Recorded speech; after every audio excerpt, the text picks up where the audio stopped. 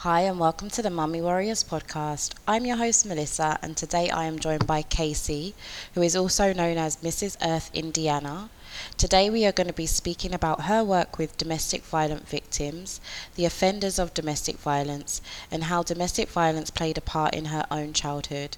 Casey, welcome to the Mummy Warriors podcast. Thank you for having me. It's a pleasure. So, I just wanted to start off with you telling our listeners a little bit about who you are and what you do, and a little bit about yourself. I am a mother and I also am in pageants. I'm married, happily married, and I do a lot of speaking out against domestic violence and abuse and how it affects those who are in that situation and also how it affects the children who witness that goes on in family households. A lot of, financial stress. Or when I was younger, my very first memory of the abuse between my father and mother was on Christmas Eve. Mm-hmm. And we were leaving my grandmother Bonnie's house. And I can remember like it was yesterday, but we were leaving her house. And my father had a little too much to drink at the family gathering. And my mom asked him if she could drive. Mm-hmm. And my dad had told her, no, an argument came about the situation. And then I remember seeing him, 1 minute I'm, looking out the window for Santa Claus and snow is coming down. And then the next moment, they're bickering. And I remember seeing him, just beating her like she was his size and a man. And he Right. threw over the back seat into my lap. And I can still remember that as Mm-hmm. clear as day Mm-hmm. today. Mm-hmm. Mm-hmm. And I was a very young child then, young enough to still believe in Santa Claus. Yeah. Yeah. And so, during my healing process, I had seen like very more long-term effects come about, like insecurity, measuring up, issues, trust back. I have flashbacks. I have extremely bad night terrors. I went to the doctor in regards to these night terrors because I just was not getting any sleep. The doctor had told me that I have CPTSD. That's when I Right. was informed. And that's like, I'm so sorry to hear that, as I mentioned before, but a lot of what you says, as I mentioned to you as well, resonates with myself, and I'm sure other children that have been through it. And I think what think is so amazing about the work that you do, because a lot of the times there is a lot of focus on the victim, which is the woman or the man, which is fine, but the effects, the damaging effects that it has on the children who witness this, can be lifelong, and really damaging and really traumatic. Not only just seeing the physical violence, but the build up to, which I've spoken to you about, the eggshells, or, an argument that erupts, or you can see a situation that can be quite contentious, and sort of almost playing out in your head as a child how it's going to end up or turn out. Which I want to ask, the work you do surrounding domestic violence, what is your biggest goal when doing this? I think my biggest goal is to be loud about this because I've been silent my whole life about it. I kept it from my best friends. I kept it from people from school. I kept it from my boyfriends, everyone. I tried to keep this a secret. And today I'm learning that I need to be loud about this and hopefully break the silence and help someone else to come out of this and start their healing journey. And just for anyone who knows, like if you've been in this situation, whoever you may be, this will be a lifelong healing journey. That it's never going to just poof go away one day. Yeah, yeah. I'm actually planning a candlelit kind of like vigil here in my town where I'm gathering a bunch of people together. and I'm having a few speakers come, and we are going to try to raise awareness and funds for the Indiana Coalition Against Domestic Violence and Intimate Partner Abuse. So I have that coming up soon that I'm trying to organize. That's amazing. And I think, I'm sure there's so many people that are grateful for the time that you're taking out to even do this work and take your time out to bring awareness to it. As you said, and as I've mentioned, this sort of thing is a lifelong journey of healing. I'm sure with yourself, you have good days, you have bad days, and then obviously the trauma as well, of sometimes reliving trauma and or being fine in a certain smell or seeing something can bring back a memory. But the fact that you are reaching out and speaking to other people that have been through this really really is inspirational, because it's something that obviously is triggering for you as well. I know that you mentioned previously that you actually spoken to people, that the offenders of domestic violence. Could you tell us what that was like for you? Um, when I first went into the room, I wasn't expecting as many people. The room was packed. There were a lot of offenders in that room. It was, the feeling in there was very palpable, and it was good. It felt great to just tell them like how this affected me. It was like I was speaking to a room of my father or something, Right, right. and it was part of my healing journey as well. It was actually a very beautiful moment because a lot of people chimed in and they were like, yeah, I grew up around this as well. My father was abusive, or my mother was abusive to my father, and I witnessed it, and I didn't know how to regulate my own anger or feelings, and now I'm an offender. and Right. and at the end of that actual meeting, there was a female in there, a young female, and she came up to me and gave me a hug and cried and said, "You've changed my life. You've changed my life." She was younger, and that I was like, I need to do something else here.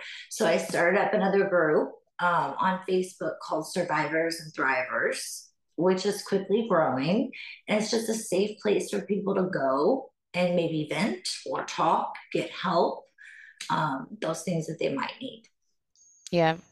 And literally being in the room full of offenders, of who are the ones, the violent, Mhm. did it normalize it for you, or did it just give you another sort of perspective of the actual, of domestic violence? Did it make it, you know, give you a broader spectrum of, okay, well, you're kind of doing what was taught to you, or Right.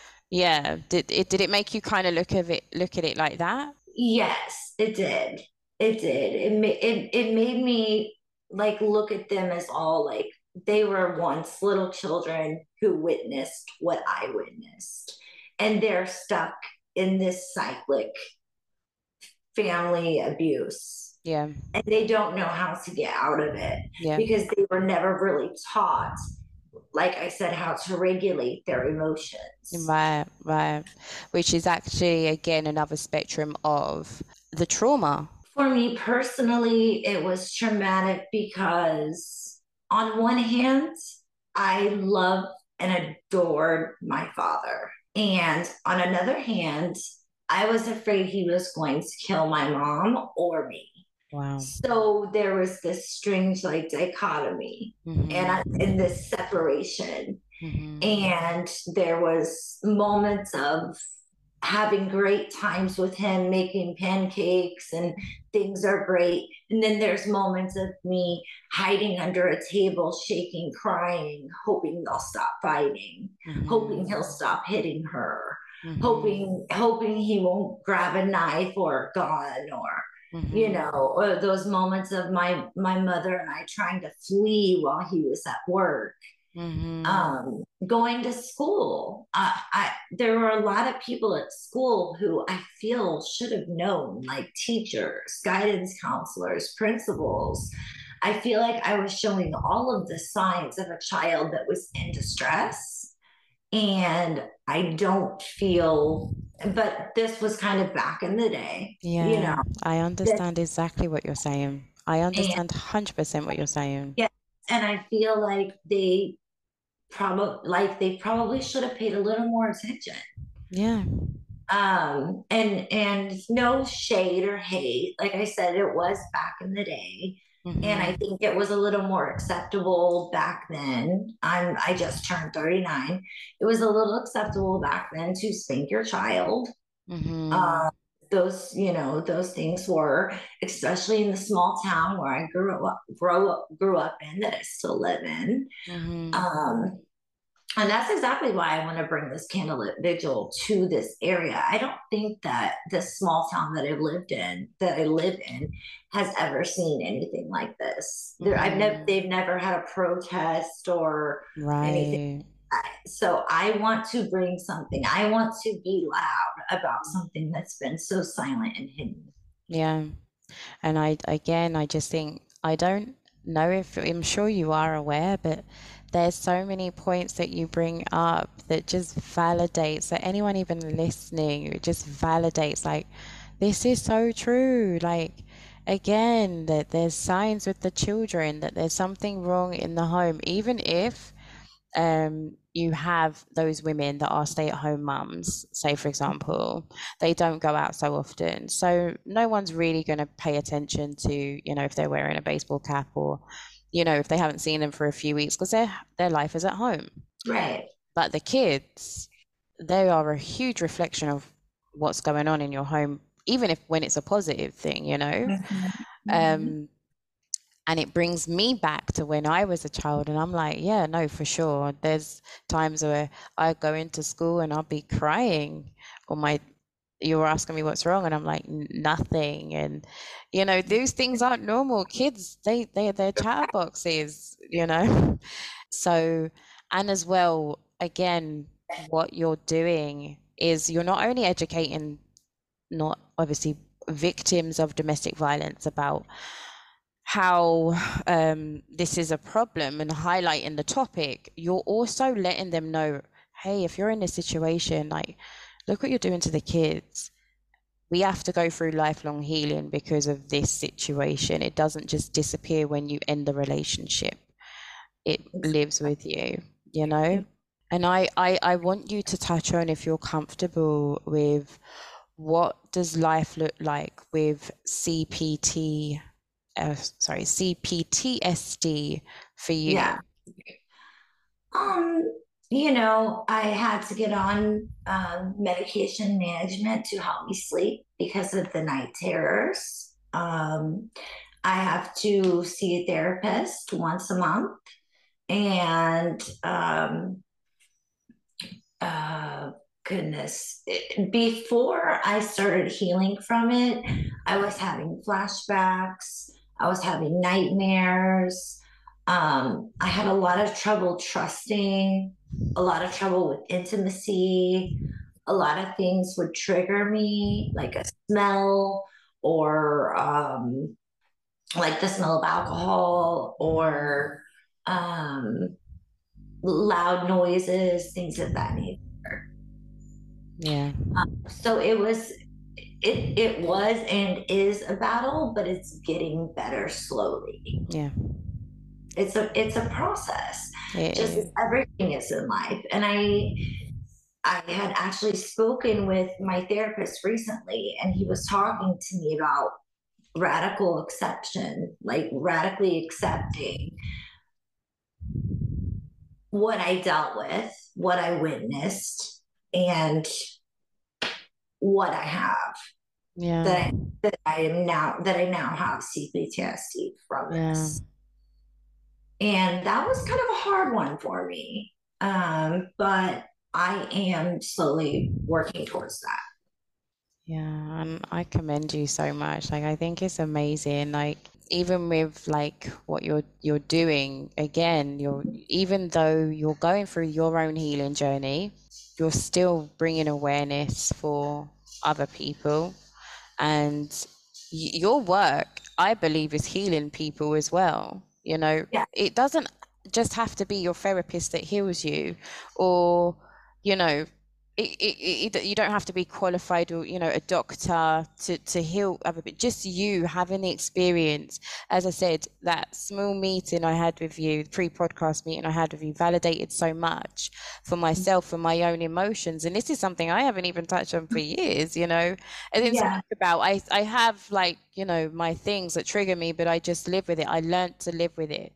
Mhm. Um, A big fear of mine is if I did tell at school, what would mhm. happen to me when I got home? Or Yeah, what would happen to my mom? Or right, it right. was a fear of mine for sure. But I did know at a young age that I would never be in an abusive relationship. Yeah. I just couldn't. And don't you think it's interesting that even though you wasn't told not to say anything, you just automatically, instinctively knew not to say anything? You Mhm. know, it's, Mhm. I always find that quite, even for myself, I find that quite amazing. Mhm. We instinctively know that you're already keeping a secret, you're being loyal, you know? Mhm. Um, so I want you to explain what the actual pinnacle start of your healing journey looked like. As in, why did you feel that you definitely needed to take action outside of yourself to embark on a healing journey? I think it was a slow build up, but there was a pinnacle moment before my father uh, passed away. On his death certificate, it says accidental suicide. Hmm. We had been estranged for quite some time, and it was near my birthday. And I asked him to go to church with me. And this was, right before. Um, And I remember we were at church and we were in worship, and I've never seen my father in this state before. But I watched him just like raise his hands up, and he was bawling, crying, and he was in the most vulnerable place I'd ever seen him. And I felt something move in me in that moment.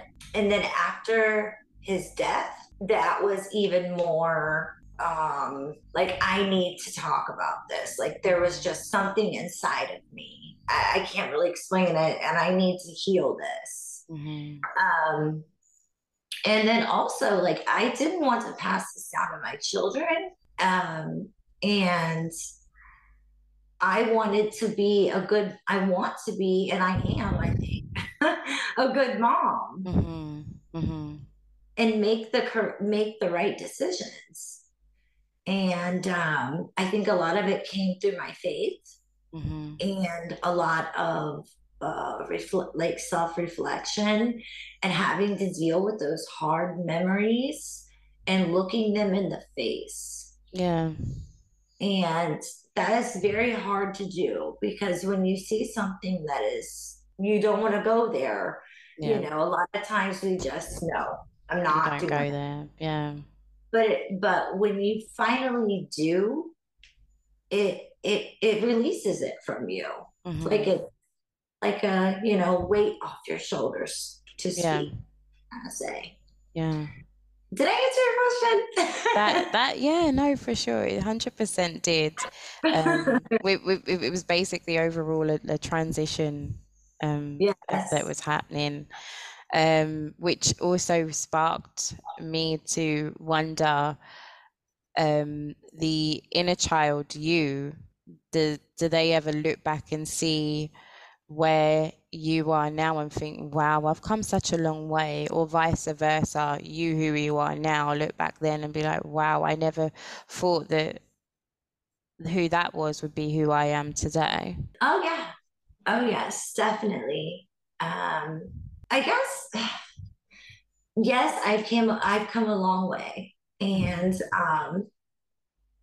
I didn't know that I was going to start, I knew that I knew that I was never going to be in a relationship like that. And one day I would help myself out of that situation. I would get out of that house and I would never be with someone who was abusive. But I did not know that I would be, sitting here having this conversation with you, or going and Mm-hmm. speaking to offenders, or trying to Mm-hmm. get my points across on the stages of pageants. I did not know that was going to occur, but I did know when I was younger that I was going to be different. Yeah. I knew that I was going to break the cycle.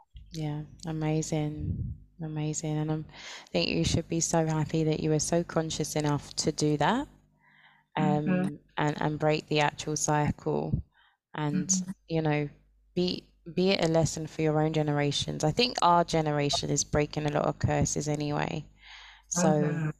can be a bit Yeah, I've heavy on the noticed. shoulders, but Yeah, I've noticed that as well. Mhm. Which I feel like the next question, I don't even know if it would actually just be like yourself, but basically it would be like, with the work that you do, what's been your biggest success story so far from someone who has listened to what you've gone through? I think I have, with my oldest daughter. Um, my oldest daughter, when she was old enough, I talked with her about what I experienced as a child, and I feel like I really got through to her. She has a really good head on her shoulders already, though, and she is such a good kid, and she has, I mean, so much going for her, and also, like, just like teaching my children the right way to treat others, and that violence is never the answer. Mhm. And also, whenever I went and spoke with the offenders, like I had said, I don't know if I mentioned this or not, but I had a girl come up to me afterwards crying and Mm. saying, Yeah, you did. Yeah. forever. And that was a pivotal moment for me as well. Hmm. These are the extremes of domestic violence, but as we've mentioned, abuse is that is violent doesn't always have to be physical. It can be emotional, mental, and there's a lot of women that have been through that as well, and that can be quite not that can be that is quite damaging as well. Um, Financial. Financial as well. That's That's a, damaging as well. yeah, a huge one that keeps women around. Hmm. Is that financial grasp, or Exactly. men, Yep. whoever's the breadwinner. Hmm. Exactly. You know, Exactly. especially if kids are involved. I want you to give a little background about the book that you're in the process of writing. Yes. So, as I've been on my healing journey, I've had like flashbacks that I've had to stare in the face. And as they've come to me, I've been writing them down. So I'm just in the beginnings of it. Um, but I'm definitely going to be very serious about this book, Hmm. because I think that it needs to be out there, a child's view of growing up in a home full of extreme violence, and the lifelong effects it will leave for those children, those scars. Yeah, for sure. How did you get into competing in pageants? Yes. So I have an acquaintance, and we were just chit chatting on Facebook, and she did, I think, Miss America or Miss USA or something. And she had finished and sent me a message and said, "Your turn." And it was with the link. Hmm. And so I clicked the link and I looked through the pageants and stroll, everything. And I thought, should I try this? Let's just try it. Let's just try it. Like, what's it going to hurt? I'm gonna try Mm-hmm. it. And that's kind of how it began. It was just kind of a new experience to try in life. And now I'm seeing that I'm able to grab the attention of others, um, with the sash or the crown or Mm-hmm. whatnot, and talk about how children are affected by domestic violence. Mm-hmm. Mm-hmm. Mm-hmm. That And, makes sense. yes, And the cause is real.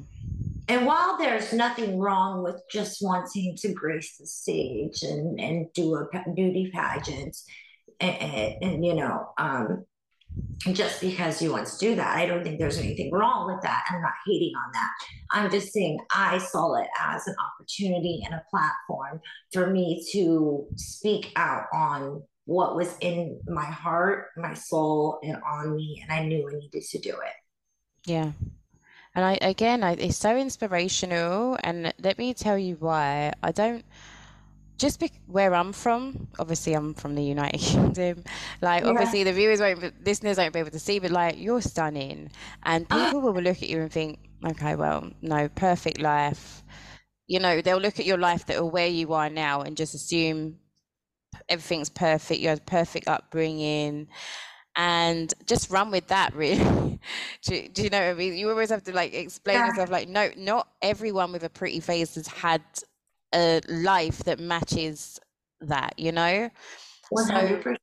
I definitely feel it's amazing to do what you're doing, the pageants and everything. They're so glamorous. And again, we don't really have that in the UK, but it's so glamorous. And, you get to wear pretty dresses and shoes and something that involves so many women, you're bringing awareness to, not only for the ones that have gone through it, the ones who have seen it, witnessed it, the kids, and then also women that could be entering it. Right. Because as we've mentioned already, especially I personally feel that a lot of times attractive women are kind of drawn into that situation. So just to go back to your participation in pageants, what does it mean to you to hold the title Mrs. Earth Indiana? It means a lot to me because it gives me a larger platform, to reach people and help others. So I genuinely feel that's why I was placed here on this earth, is to help others. And I have I've always loved nature and I've always cared about our earth. Mm-hmm. And it's always just been a thing for me. So it Yeah. just felt like the perfect pageant to enter because they do so much for the environment. And I Yeah. love that. Yeah. Yeah. And I think that's a good key point as well. Like just mixing the two together. Yes. Um, which kind of sort of coincides with the next question, but I want it to be what has been the positives for competing for you personally? What kind of has been the positive things that is invoked within you, and your personal experience doing the pageants? Just a lot of self growth, and just learning more about myself and how to interact with others, and work past my high anxiety, because not only do I have CPTSD, I have anxiety disorder. Mm-hmm. And so learning to walk a stage and be that vulnerable, or do an interview and be this vulnerable, is growth, I Mm-hmm. feel. And I want to push myself. I want to grow. I want to be a better person. Yeah, I mean, that's definitely a way to challenge your anxiety. Yeah. 'Cause I'm sure those audiences are like packed and like there's so many people just competing alone, much less the Yes. audience that you have to face. So good on you for doing that. I know I could never. Honestly, I could never. Have you found it, as I said, like overall makes it easier to manage your anxiety because you do this, or it's just a way to channel the energy of anxiety into something that you care about? Exactly. You nailed it with that, with the last one. Okay, amazing. So, lastly, I want you to tell our listeners where they can find you if they want to reach out to you personally. Okay. Well, they can find me at on Instagram. They can always DM me on Instagram, and it's at Mrs. Casey Kasey Munzer Munzer,